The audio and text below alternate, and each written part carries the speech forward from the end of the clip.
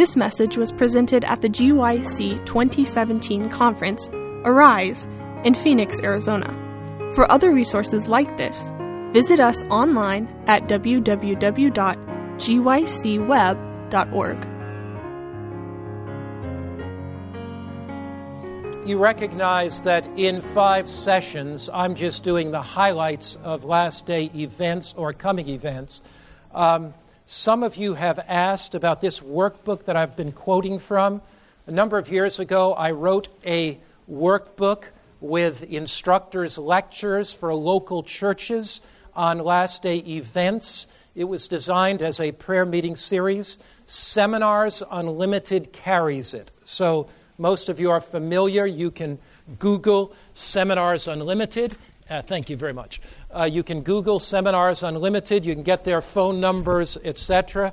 But if you're interested in holding a coming event seminar for your local church, they've got all the material, lectures, and the workbook makes it really simple because there's charts and diagrams and stuff to fill in.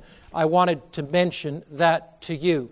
Somebody talked to me in the break about a book that I've written on the Holy Spirit called Revive Us Again. Is that person here? Do you have the book you could hold up, Revive Us Again on the Holy Spirit? There was somebody here that had a copy of it. She may have left now, but it's called Revive Us Again. You can get it in the ABC. It's a book on the Holy Spirit and the latter rain. That is also can be a blessing for your prayer meetings. Somebody else asked me in the break about, I mentioned our Living Hope School of Evangelism, and some of you have asked me to explain a little more about that. I will do that. We have many wonderful 6-month programs that are being conducted throughout the United States. Amazing Facts School of Evangelism is amazing. Arise really helps you to arise. Souls West really helps you to win souls. I recommend all of those programs. Michigan has an excellent program. We do not have anything like that to train Bible instructors. What we do is very simple. I have a 5 to 7 day training program for pastors and lay people. So pastors from all over America, all over the world come, and we spend about 5 days with these pastors, immersing them in principles of evangelism, principles of church growth, the Bible, the spirit of prophecy, etc. They see our little church. We had a church of 25 to 30 people, and now every Sabbath, now we have 120 members, and every Sabbath when I preach there, there's 200, 250 people. If I'm not there, there's probably 160. So here's a church that's gone from 30, 35 people to 120 with an attendance of 160. We have all kind of professional people coming.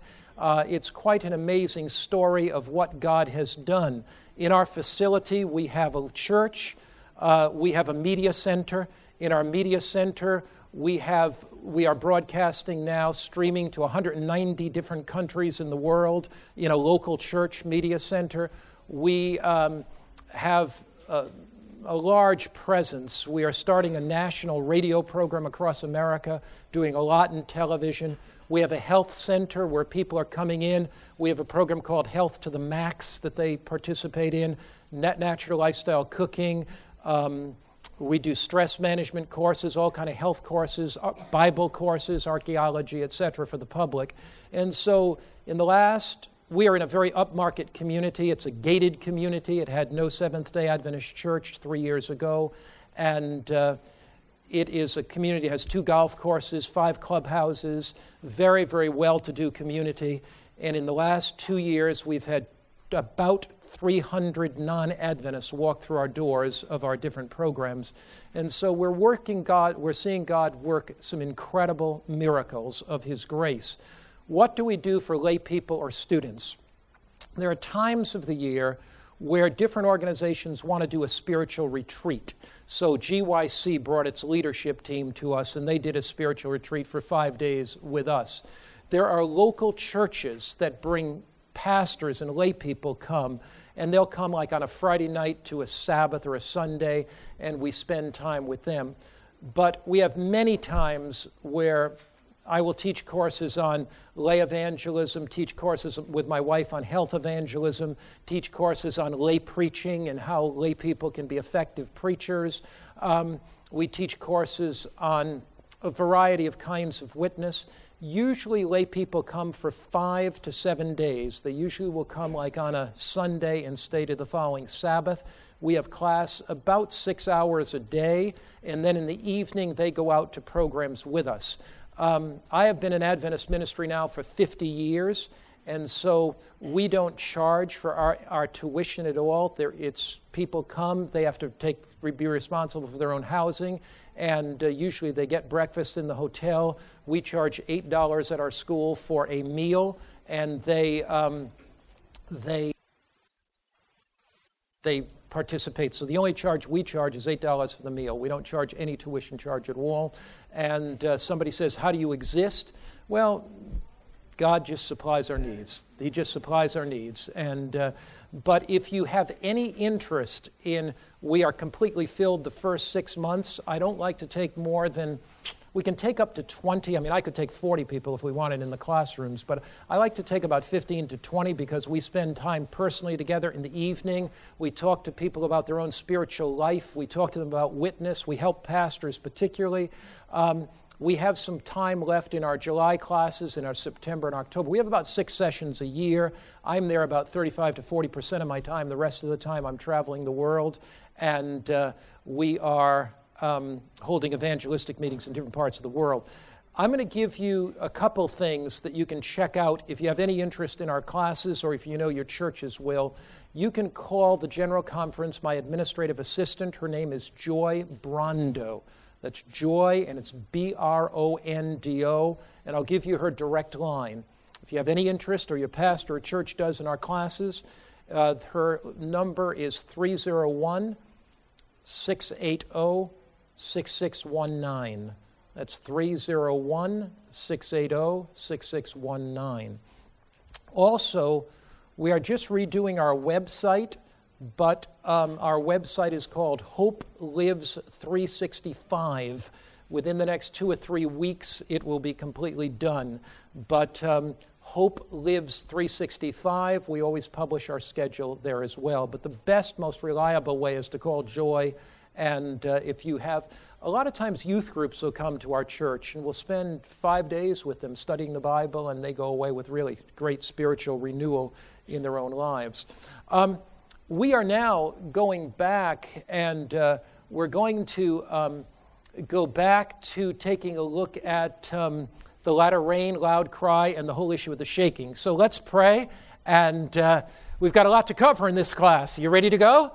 Yes. GYC, you ready to go? Yes. I mean, I'm 73 years old, and I have more enthusiasm than you got. No. All right.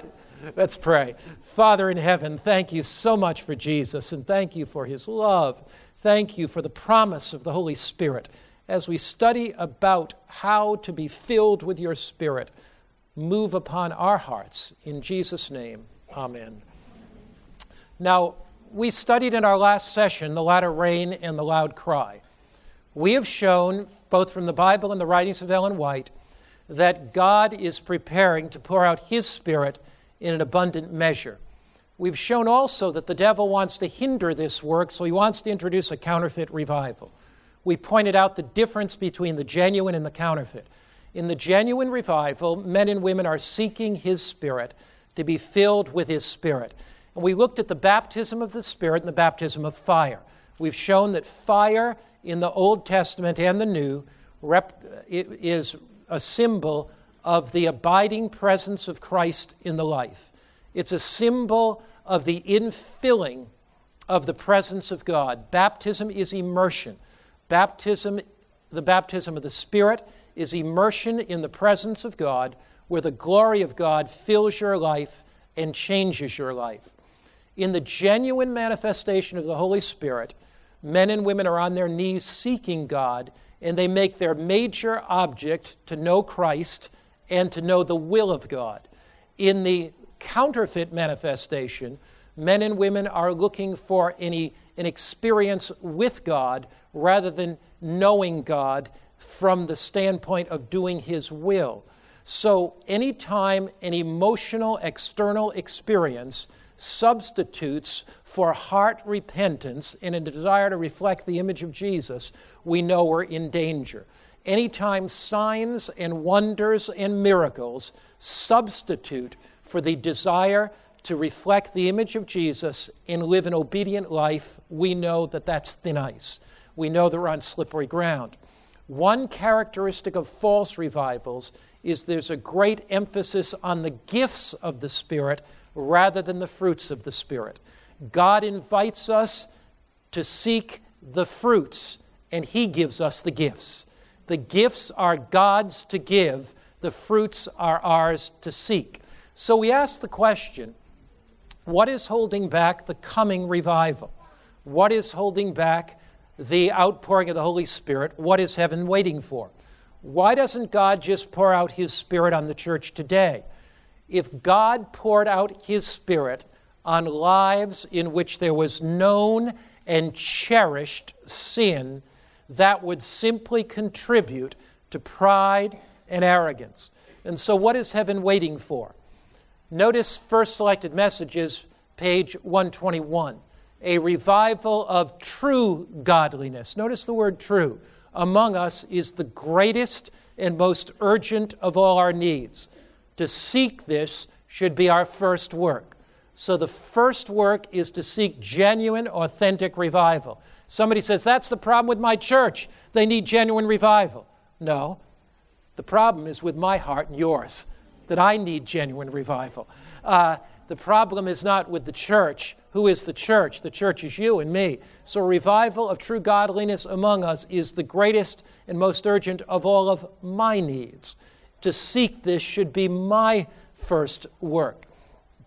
You know, in Scotland, it is claimed that there is 40 million pounds. The pound, of course, is the British-Scottish currency. It's probably worth $60 million of unclaimed deposits. In other words, people have died and they've left money to their relatives, but the relatives have never claimed them. I wonder if there's any of my old Finleys over there in Scotland. You know, I'll go over there. $60 million of unclaimed deposits. It kind of reminds me that the Holy Spirit is an unclaimed deposit by many. God has promised His Spirit. Do we fail to claim the unlimited resources that the Holy Spirit holds for us? There is no way that as human beings we can see God's work finished unless the Holy Spirit is poured out in dramatic power. The seeds that have been sown, the Bible studies given, the literature given out, the TV programs produced, radio programs, all of these seeds will come to harvest in the latter rain. Now, what are the prerequisites for receiving the latter rain? In our last session, we pointed out the difference between the early and the latter rain. We pointed out that the early rain came at Pentecost historically, and the latter rain will come at end time. We pointed out that the early rain nurtures in the life of the believer the desire for Christ. God fills our hearts with His spirits. But to meet the challenge of Earth's final hour, God promises to pour out an abundance of His Spirit. So the latter rain does not mean that there was no Spirit manifest in the church before. And it's not that we simply say, hey, I'm going to pray and wait for this latter rain to come, then God's going to finish His work. Not at all. We're in prayer. We're in Bible study. We're involved in witness. And the latter rain is like a crescendo. Daily we are filled by the Holy Spirit. Remember, Ellen White says, daily should believers plead for the baptism of the Holy Spirit. So daily we plead for the baptism of the Holy Spirit.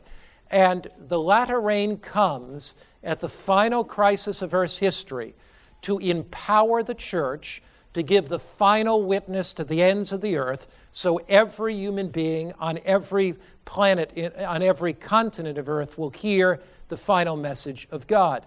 Now, what is the first prerequisite to receive God's Holy Spirit? The first prerequisite may be simple. It's to ask God. Zechariah 10, verse 1. Let's read it together. Ask the Lord for rain in the time of the latter rain.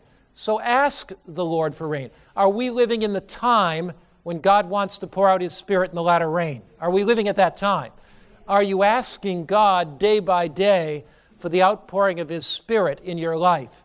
Review and Herald, August 25, 1896. Can we read it together? We should pray as earnestly for the descent of the Holy Spirit as the disciples prayed on the day of Pentecost. Are you praying for the outpouring of the Holy Spirit in your life?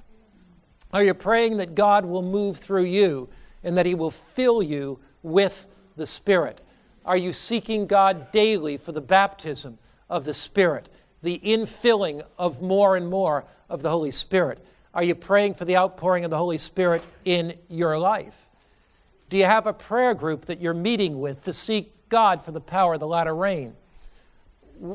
You know, there are churches in North America that if you would go to that church at 8:30 on Sabbath morning, you would find groups of people praying for the outpouring of the Holy Spirit.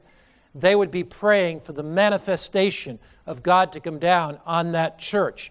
When our church was just a little church over in Warrenton, Virginia, and that church had been there for probably 30 years, maybe 35 people came, and there was a group of consecrated, godly Adventist lay people that would come to that church about 8:30, 8:45 on Sabbath morning. And they would kneel down and begin to pray that the outpouring of the Spirit would take place, that God would miraculously lead people to that church. One Sabbath I was preaching, and I noticed a lady came in who I had never seen before. Now, when you only have 35 people, you notice new people pretty quickly. And so I thought, I'm going to go talk to this lady after the service. So I went up to her. And, you know, in all my ministry, 50 years, I never had anybody say this to me before. I said, how did you happen to come to church this morning? And this is an exact quote. She said, I woke up and God kicked me in the pants and made me come. I said, I never had God kick him in the pants before to make him come. And I said, there must be a story behind that. And she said, I'm a pilot. I'm an airline pilot. I fly for one of the largest airlines in America. I fly from Washington Dulles Airport to Los Angeles. And she said, Pastor Finley, I had no idea that you were in this church. I am a former Seventh-day Adventist, but I've been spiritually nourished recently by listening to your sermons on the internet. When I got up this morning, I felt a strong conviction that I had to be here in church this morning. In the last 6 months in our new facility, there have been at least 4 families of professional people that felt impressed to come to our church. I was preaching about 2 Sabbaths ago in our church. 120 members, there were 230 people there. And as I was greeting at the door, a man and woman came out. I introduced myself to them, and I said to him, how did you learn about a church? They told me that they had heard on internet, and they felt so impressed. They drove an hour and a half to be there. And I said, what you might do? What's your work? He handed me his card, United States government. He's in the State Department of the United States government. God led him that Sabbath by the Holy Spirit. We are praying that God will lead people to our congregation. You would not believe, psychiatrist in town saw us on the internet, felt impressed by the Spirit. God is leading people by the Holy Spirit today for a praying church. God is working some miracles even among the Muslim community in the Middle East. In one country that I was in recently, I was talking to a Muslim man who was there in church with about 15 or 20 other Muslims in this country. And I said to him, how did you learn about the Adventist church? He said, my story is an amazing one. He said, I'm a refugee from Syria in this country. And he said, as a refugee, I had no work. I got sick. I couldn't feed my children.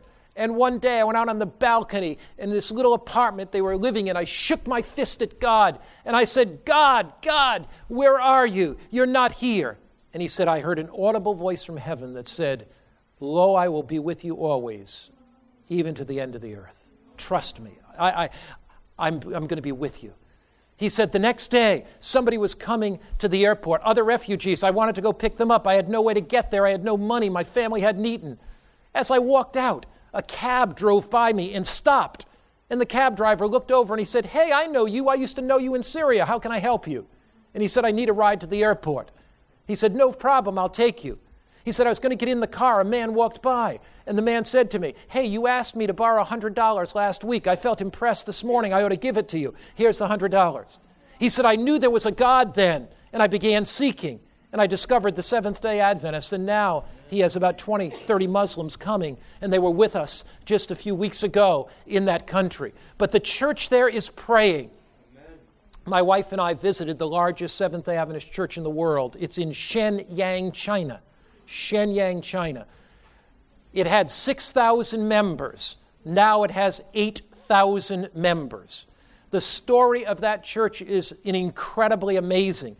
It was started as a house church congregation, and it has grown. We talked to the pastor of the church, and the pastor said this. We said, what is the secret of your growth? The pastor said, the outpouring of the Holy Spirit. Every morning, we meet together at 4:30 to pray. There are 100 church members, 60 to 100 every morning that pray. We said, why 4:30 in the morning? Oh, the pastor said, because I have lawyers and doctors and I have attorneys and I have professional university students. So we pray from about 4:30 to 6:30. Then 60, 100 of us go out on the streets every morning. And we witness before work. Oh, but Pastor, we don't do that 7 days a week. We just do it 6. Because on Sabbath, we come at 6 o'clock in the morning, and there we pray, and we stay all day. If in the United States of America, what if we had people coming to the church on a Wednesday night? What if there were 30, 40, 50 that were praying in small groups for the outpouring of the Holy Spirit? What if you left this GYC convention committed personally to start prayer groups in your church?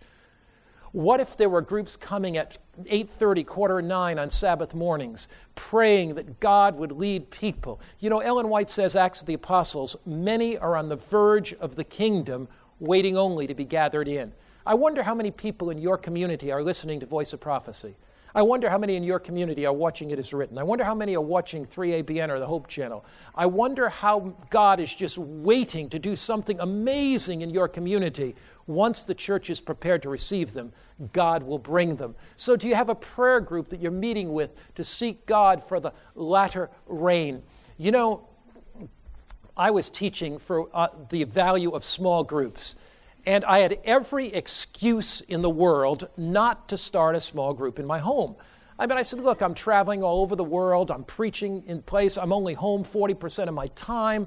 I can't start a small group in my home. And the Lord kept impressing me, start a small group in your home. Start a small group in your home. So my wife and I were doing Bible programs and health programs. And so I said to many of the non-Adventists that were there, look, I'm going to start a study verse by verse of the book of Revelation. It may take me a year. It may take me 2 years. If you want to come to the house, come on a Monday night.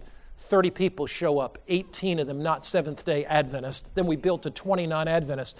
So for the last 4 to 5 months, we have small group in our home. I try not to travel on Monday nights. I try to get back. But often, if we can't do it, I just print a schedule. We do it every other week or every third week.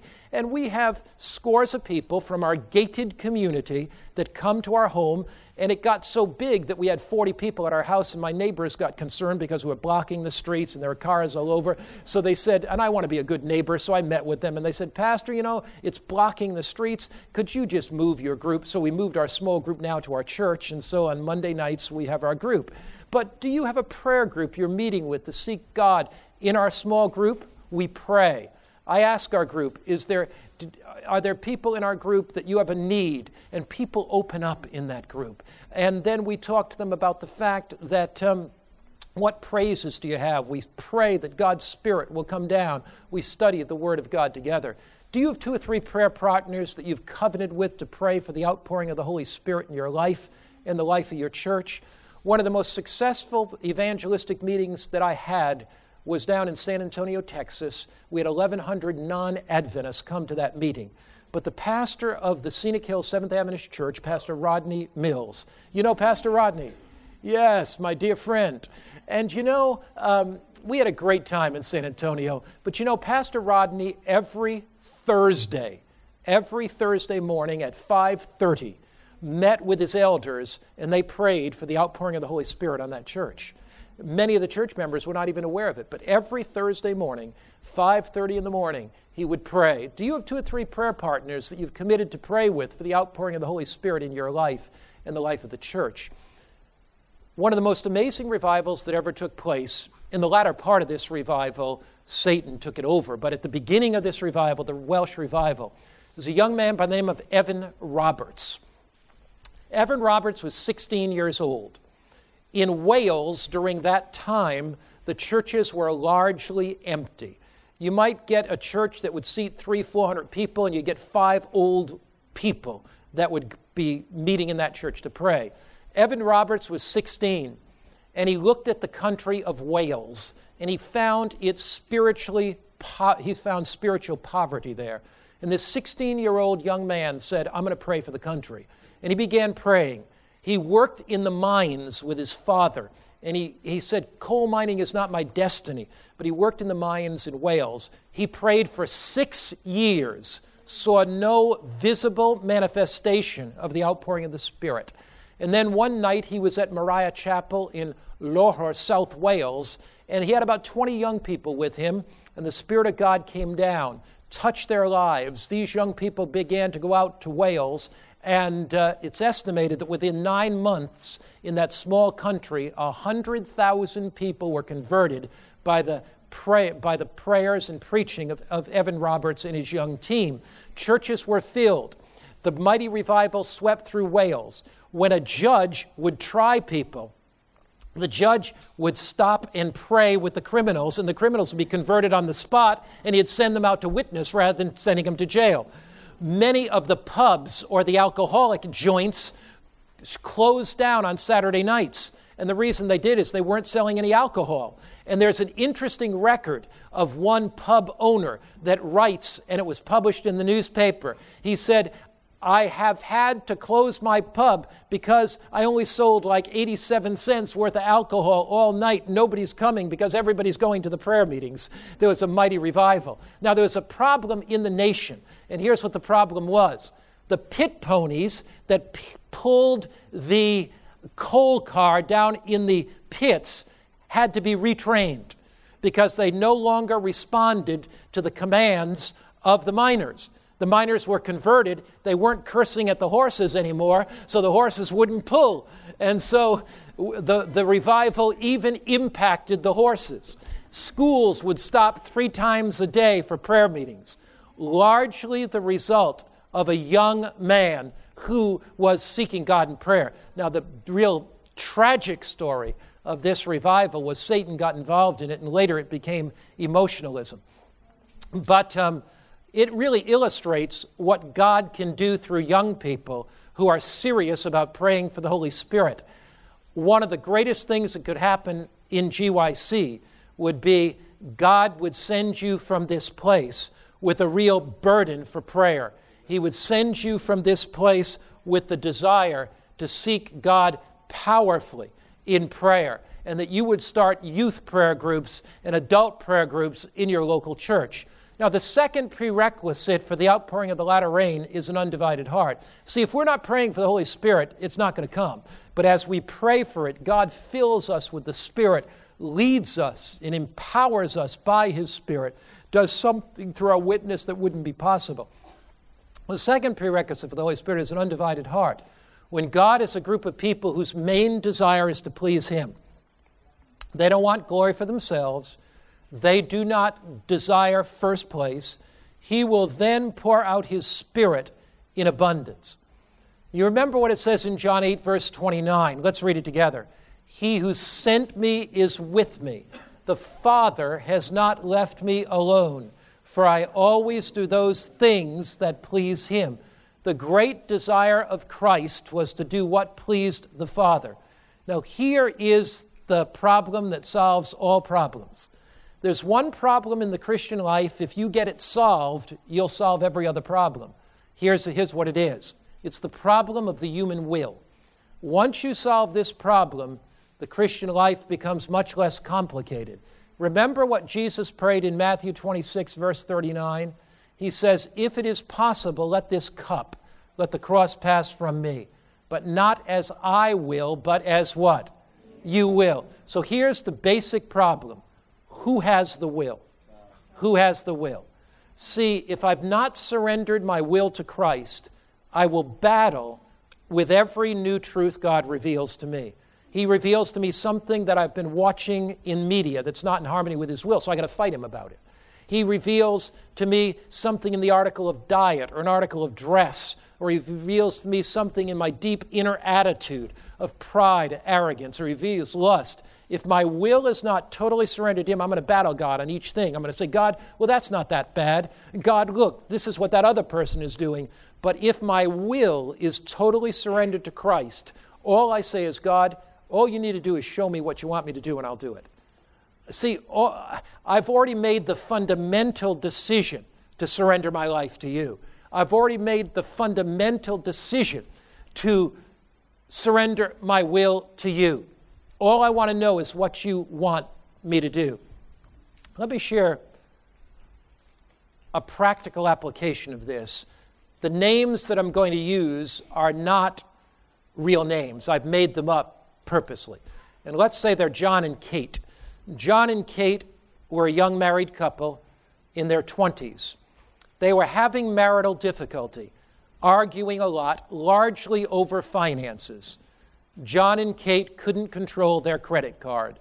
And so it seemed that when they wanted to go on vacation, they had a credit card. They used it. When they wanted to buy a new car, they had a credit card, and they used it. When Kate wanted to go shopping, she took the credit card and came back with a $530 bill, whatever it is.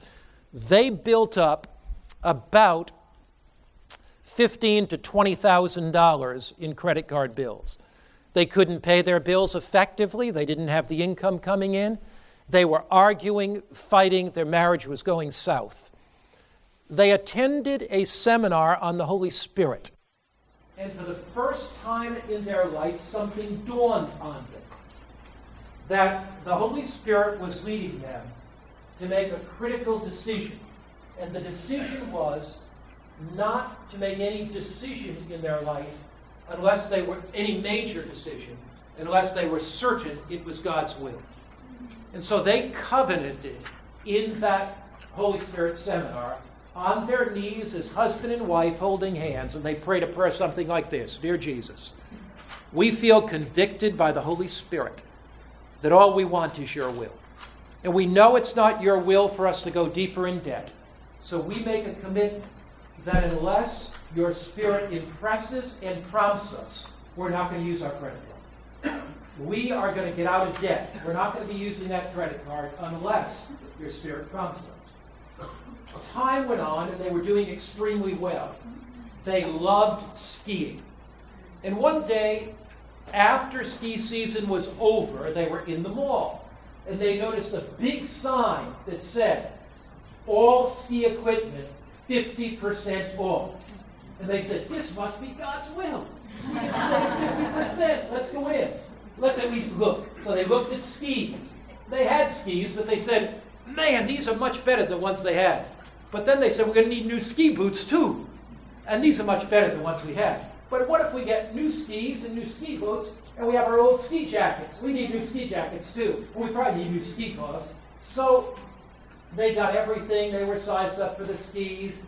They were making their order. And as they were going out, it was only going to be, I don't know what it was, $5,000, $6,000, put on their credit card, So they came out. John took out the credit card, handed it to the lady. And Kate looked at him, and he looked at her. And before they could go zit, zit, you know how it does, or before they could run the stripe, Kate said, John, we haven't prayed about this. And John said, we haven't, Kate. They said to the lady, could you hold those goods for a moment? And they went out in the mall, found a quiet spot, and they said, Lord, not as we will, but as you will. God, we're not looking for our will, we're looking for your will. We want an undivided heart. All we want to do is please you. As they prayed, they felt the deep conviction that they should not move ahead with the sale. They went in and ripped up the order and told the lady, we're sorry. Maybe we're not sorry, but we can't go through with it. They said later that that's the first time in their life that they ever made a decision based on what God wanted rather than what they wanted. How can you know you're genuinely converted? Here's how you can know. When your will and God's will conflict, you make the decision to do God's will. If you only do God's will when you want to do God's will, you're not doing God's will, you're doing your will. But when the tough decisions come, and you know in your heart that this is what God wants you to do, and you go through that battle, you say, God, not my will, but your will be done. Incidentally, John and Kate said this. It was the best year of skiing that they ever had. They used their old equipment. They only went when they could afford it. They bought a year's ski ticket, which was cheaper for them. They saved the money, didn't put it on their credit card, and they said it was the greatest year. They said that decision changed their life. What is God waiting for? He's waiting for a group of people that seek him in prayer. He's waiting for a group of people that say, Lord, not your will, but not my will, but your will be done. See, each test is an opportunity to discover what's in our hearts. Every time God brings us to a test, it's not the thing that we're being tested on, it's the heart that we are being tested on. So every test is an opportunity to discover what God's in our hearts. Spiritual power comes when you're connected to the source of unlimited power. Spiritual power comes. Can you read that with me? Spiritual power comes when you're connected to the source of unlimited power. What God wants to do through your life is really amazing. Testimonies, volume 8:19. There is no limit. How much? It's also in Steps of Christ. How much limit is there? No limit. To the usefulness of the one who, putting self aside, makes room for the work of the Holy Spirit upon his heart, and lives a life wholly consecrated to God. There is no limit to the usefulness. I was in South America, in the country of Brazil. Any Brazilians here? Oh, I should have some Brazilians here. Okay. Brazil is an amazing country. And I was in the country of Brazil, and the conference president said to me, I want to introduce you to the leading soul winner in our conference. This man is a simple, godly man with an undivided heart, totally committed to Christ. He's led 1,200 people to Christ. 1,200 people. And so I said, man, I can't wait to meet this man. He must be a large, strapping man, booming voice, must be a lay preacher. I can use it as an illustration. I met him, and he was a dwarf, a midget. And I had to get on my knees, to talk to him eyeball to eyeball because I don't want him to strain his neck looking up at me. And so I said to him, I understand you're a great lay preacher. Pastor, never preached a sermon in my life. I said, well, there goes that illustration.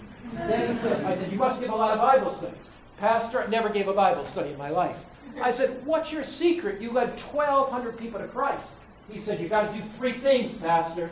3 things. You want to know the 3 secrets? Yeah. Are you ready to do them right now? Yeah. Are you sure? Yeah. You don't know what they are yet. How can you be sure? All right. First, you have to smile at people. Get ready. We're going to practice this. That's a conservative group at GYC. You can do better than me. All right, smile. Then you got to do this, and you got to do this. You've got to do all 3 at once. You want to win 1,200 people? Let's do it now. Come on. You can do this. I know you can do it. Smile. Come on! This and this. I said, what are you talking about? Here's what he told me. He said, every place I go, I try to develop friends. And I smile, and then I get acquainted with these people. And I say, how about coming to my house for a meal? Who can receive me? And then when they come to my house after the meal, I do this. That's pushing the power button in on the DVD player. And this is putting Pastor Finley your DVDs in. He said, I smile, I make friends, I do this, and I do this, you do the preaching, and we get small groups going, we win them for Christ. Did that man think, when he started this, that he would win 1,200? What does it say? There is no limit to the what? Usefulness. God is going to help you to know what to do. I'm not telling you to put in Pastor Finley's DVDs. God is going to help you to know what to do to win people to Him. When we come to Christ and we say, Jesus, fill me with your Spirit, and we are serious about the infilling of the Holy Spirit, and when we come to Christ putting self aside, longing to only please Him, there is no limit to the usefulness. I know a lady in India, in Chennai. She was blind. She is blind. And she had her grandson, or one of her children, read to her the Bible. She memorized all the texts, like on the second coming of Christ. She would have one of the church members lead her to a home. She would knock on the door with her Bible and say, I'm a blind old woman. Could you help me read the Bible? Who's going to turn that down? And then she said, I want to study about the second coming of Christ. I think there's something in Revelation 1:7. Could you read that to me? Every eye will see Him. What did that say again? How many eyes will see Him? Every eye will see Him. And, read it, Psalm 50, verse 3. Could you read that for me? I'm a blind old woman. I can't read it. Our God will come and not keep silence. Well, what God will do? He won't keep silence. And what's going to happen when He comes? Find it over in 1 Thessalonians 4, verse 16 and 17. Would you please? The Lord Himself shall come with a shout, with the voice of the archangel, with the trumpet of God. The dead in Christ are going to rise first. Does that mean, is there a rapture? Oh, no, there's not. Every eye's going to see Him. She has won soul after soul after soul as a blind woman, getting other people to read the Bible to her. What have we just read? There is no what? Limit to what? The usefulness of one who, putting self aside, makes room for the work of the Holy Spirit in their life. Now, the third prerequisite for the reception of the Holy Spirit is saturating our minds with the Word of God. Who inspired the Bible? The Holy Spirit. When you read the Bible, you are filled with the Spirit that inspired the Bible. Amen. See, any so-called revival that bypasses Bible study leads us to a false emotional experience. The same Holy Spirit that inspired the Bible inspires us as we read the Bible. Notice, Psalm 119, verse 25. Let's read together. My soul clings to the dust. Revive me according to your word. The soul clinging to the dust is a symbol of repentance. But we are revived according to, through God's word. My soul melts from heaviness. Strengthen me according to what? Your word. Psalm 119:81. My soul faints for your salvation, but I hope in your word. Now, the foundation of all true revival is the living Word of God. Spirit-filled lives are guided by the Word, instructed by the Word, empowered by the Word, sanctified by the Word, transformed by the Word. A great shaking will come to Adventism. And men and women whose minds and hearts are not anchored by the Word of God will easily be shaken out. Now, there are those who wonder about how God is going to purify His church at end time. When you look at salvation history, God called Abraham out of the larger body, and He led Abraham to be faithful to Him. God called Israel out of pagan apostasy and led them to be faithful. God called New Testament Christianity out of Judaism. And God formed a new Israel, a new movement. God called, after there was an apostasy in the Middle Ages, God called Protestantism out of nominal, superficial Catholicism and Christianity. And as Protestantism didn't go far enough, God called Adventists to be a remnant people out of the Protestant Reformation. But here's the question. if time goes on, will the Adventist church apostatize? And will God call out a remnant from the remnant? That's the question. The Bible does not teach that there will be a calling out. It teaches rather that there'll be a shaking out. Because if you have a calling out, when does that calling out ever cease? So here is the answer to every offshoot that ever was or ever will be. And I want to spend a little time studying with you in the last few moments of class the shaking. I invite you to take your Bible and turn to Hebrews, the 12th chapter. Hebrews, the 12th chapter. And you're looking there at Hebrews chapter 12, verse 25 and 30. Hebrews chapter 12, verse 25 and onward. See that you do not refuse him who speaks. For if they did not escape, Hebrews 12, verse 25, for if they did not escape who refused him who spoke on earth, much more shall we not escape if we turn away from him who speaks from heaven, whose voice then shook the earth. And now he has promised, saying, yet once more I shake not only the earth, but also heaven. When did God speak when his voice shook the earth? Spoke from Mount Sinai. And what did God give his people on Mount Sinai? The law of God. Does God have an end-time movement? Of whom it is written in Revelation, chapter 12, verse 17, the dragon was wroth with the woman and went to make war with what? Those who keep the commandments of God and have the faith of Jesus. Revelation 12, verse 17 says, here are they that keep the commandments of God and have the faith of Jesus. So God will have an end-time law-keeping people. Notice what it says, verse 27. Now this yet once more indicates the removal of those things that are being shaken. What happens to those that are being shaken? They are what? Removed. That's why they're not the remnant, because they are removed. As those things that are made, that the things that cannot be shaken may remain. What happens to the things that cannot be shaken? They remain. Therefore, since we're receiving a kingdom that cannot be shaken, let us have grace by which we may serve God acceptably with reverence and godly fear. So the Bible talks about the shaking and the sifting. Shaking and the sifting. And let me illustrate it with a simple illustration. Let's suppose I have a big jar, okay? And that big jar has in it walnuts and beans. A walnut like this and beans. And in the jar on the top, there are holes. And the holes are big enough to let the beans through, but too small to let the walnuts through. Do you picture this in your mind? So you have this big jar, and inside the jar are what, everybody? Walnuts and beans. And the top of the jar has what? The holes big enough to let the beans through, but not the walnuts. So let's suppose that I am shaking the jar. If I shake that jar upright long enough, the walnuts are going to go to the bottom and the beans are going to go to the top, right? So I have separated through the shaking the walnuts and the beans. But if I turn over the jar and I do some sifting like this, you ever sift sand? Yeah, what's going to come out? The beans are going to come out. So picture the jar as the church.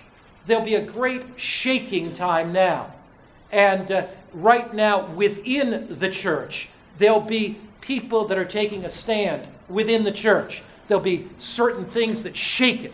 But then, in the great test that comes, the beans are going to go out, right? So why are we not interested in an offshoot? The reason we're not interested in offshoot is because they shoot off. They do not do what? Remain. So the remnant remains faithful. Now, let me share with you a few powerful references to put this in perspective from the writings of Ellen White on the whole idea of the shaking. And then we're going to look at the classes that are going to be shaken out. Second selected messages, page 380. Second selected messages, page 380. Incidentally, before I read that, let me read you Isaiah 41, verse 16. It says, you shall winnow them, and the wind shall carry them away. So that's Isaiah 41:16. You shall winnow them, and the wind shall carry them away. In other words, those that are shaken, like the chaff, are carried away. The wheat remain. Another good one is Matthew 3, verse 12. His shovel is ready in the hand, and he'll winnow his threshing. The wheat he'll gather into his granary. So it's like a great picture. We have to throw the chaff up, the wind blows it away, the wheat stays. It's heavier than the chaff. Now, Ellen White, Second Selected Messages, page 380. The church may appear as about to fall. What does this say? The church may do what? Appear as about to fall. But listen, but it does not fall. It remains. And what do we call those that remain? The remnants. While the sinners in Zion will be what? Sifted out. The chaff separated from the precious wheat. This is a terrible ordeal, but nevertheless it must take place. So the remnant remain. There is no remnant coming out of a remnant, according to the Bible or the writings of Ellen White. What are some of the things that shake the church? There are, down through the centuries, and I could look at all of these from the Bible with you, but I'm just going to mention them to you. Ellen White talks about 4 basic classes that will be shaken out. First, those who love the world. You find this in the 5th line of the Testimonies, page 8. Those who have step by step yielded to worldly demands and conformed to worldly customs will not find it a hard matter to yield to the powers that be, rather than subject themselves to derision, insult, threatened imprisonment, and death. In this time, the gold will be separated from the dross in the church. Now notice it's an interesting statement, isn't it? Those who have done what? Step by step yielded to worldly demands. So, do they yield to worldly demands all at once? There's a little compromise here, a little compromise there, and pretty soon they're watching this TV program, absorbed with this on the internet. This article of diet consumes them. They cherish criticism in their heart, cherish pride, arrogance, lust. And so it happens step by step. The path of the slippery slope downward is a gradual path that takes place step by step. And without them realizing it, they are praying less, they are studying the Word of God less, they are less committed to witness, and here is eventually, when the test comes, the majority forsake us. Why? Because step by step, they've been yielding to worldly demands. Now, there's another group that are shaken out. The first group that are shaken out are the worldly.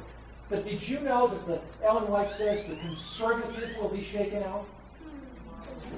The conservative will be shaken out. Now, that's a very interesting statement. And what is conservatism? The liberals are going to be shaken out because they're too worldly. The conservatives are going to be shaken out. Why? Well, here it is, volume 5, page 463. The superficial conservative class, whose influence has steadily retarded the progress of the work, will renounce their faith and take their stand with its avowed enemies. So here, this group of conservatives are very superficial. They are conservative in their understanding of doctrine, but their hearts are not broken with the living Christ. Their lives are not transformed by the grace of God. The fruits of the Spirit are not manifest in their life. So they have a superficial conservative experience, but they eventually are shaken out. Only those who have been diligent students of the Scriptures who receive the love of Christ. So who's going out? The worldly. Who's going out? The superficial. Who's going out? One more. Two more. The Bible says, therefore let anyone who thinks he stands take heed lest he fall. Notice what Ellen White says. This is Testimonies, volume 6, page 400. Those who have had great light and precious privileges, but have not improved them, will under one pretext or another go out from among us. Those who have great light, the one who thinks they're going to stand.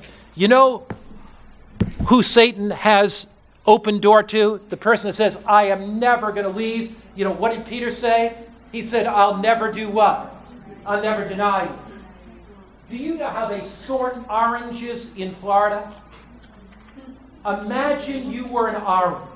Now, you probably have never imagined that before. Imagine you're an orange. I'm going to take you to the Disneyland of oranges. You ready to go? You're an orange. Okay. You're out there hanging in the Florida sun, getting an orange tan, becoming sweeter. You're becoming more orange all the time. You were green at first and didn't look very healthy, but now you're orange. You weren't very sweet at first, but now you're sweet, and you're hanging on the orange tree. And as you're hanging there, the pickers come and pick you, and they put you in large trucks. If you've ever traveled to Florida, you see these big trucks going down the street with these oranges. The oranges are brought to a warehouse. It's an air-conditioned warehouse. So you're an orange, and you're brought there. And you say, this is great. I'm brought to this warehouse. The oranges are put on a conveyor belt. And the oranges are all bouncing along on the conveyor belt, going together. He's saying, this is fantastic. This is the Disneyland for oranges, air-conditioned warehouse on this conveyor belt. This is a beautiful ride. Now, when the oranges round a corner, they come to a small set of holes. The set of holes is big enough for the grade C oranges to go through, but not big enough for the B or the A's to go through. So you go around the corner and all these oranges go through, boom, boom, boom, all the C's go through, the smaller ones. And they sort them to make orange juice. The B's say, those little guys went through, too bad for them. Around the corner you come and there's holes big enough to let the what? B's go through, and they go through, boom, boom, boom, boom, and all the A's say, too bad for those guys, we're going through to the end. But what do you know? Right around the corner, there's a hole for the A's going through, and they're going to be orange juice too, right? Take heed, for him who thinks he stands is going to do what? There is no way that any of us can get through the crisis ahead without Jesus. Amen. Our salvation is always in Christ. He is always our justifier. He is always our sanctifier. He is always the one who sustains and strengthens us. In Christ, the weakest saint can get through the time of trouble. Without Christ, the strongest believer will never make it through. So who gets shaken out? 3 classes so far. The worldly, the superficial, the conservative, the self-confident, and fourthly, the compromising. The compromising.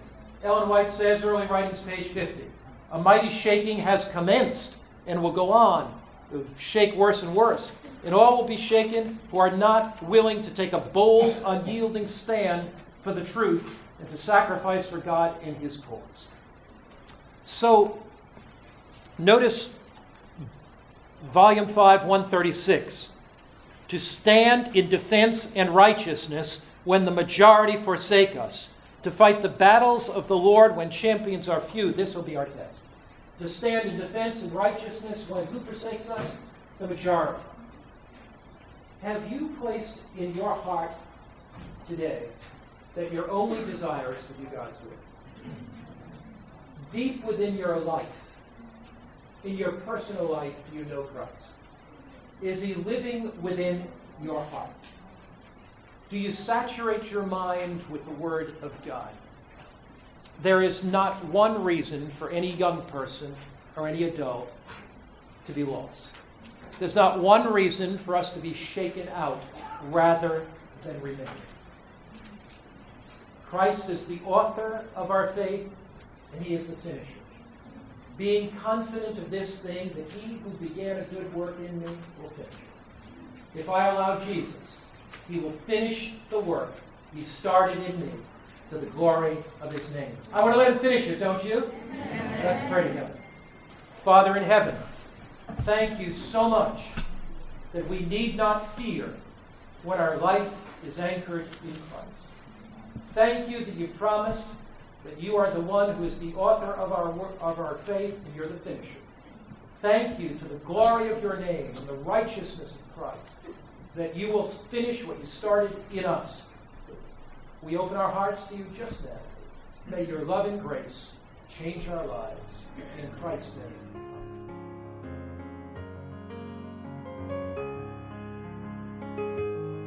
This message was recorded at the GYC 2017 Conference Arise in Phoenix, Arizona. GYC, a supporting ministry of the Seventh-day Adventist Church, seeks to inspire young people to be Bible-based, Christ-centered, and soul-winning Christians. To download or purchase other resources like this, visit us online at www.gycweb.org.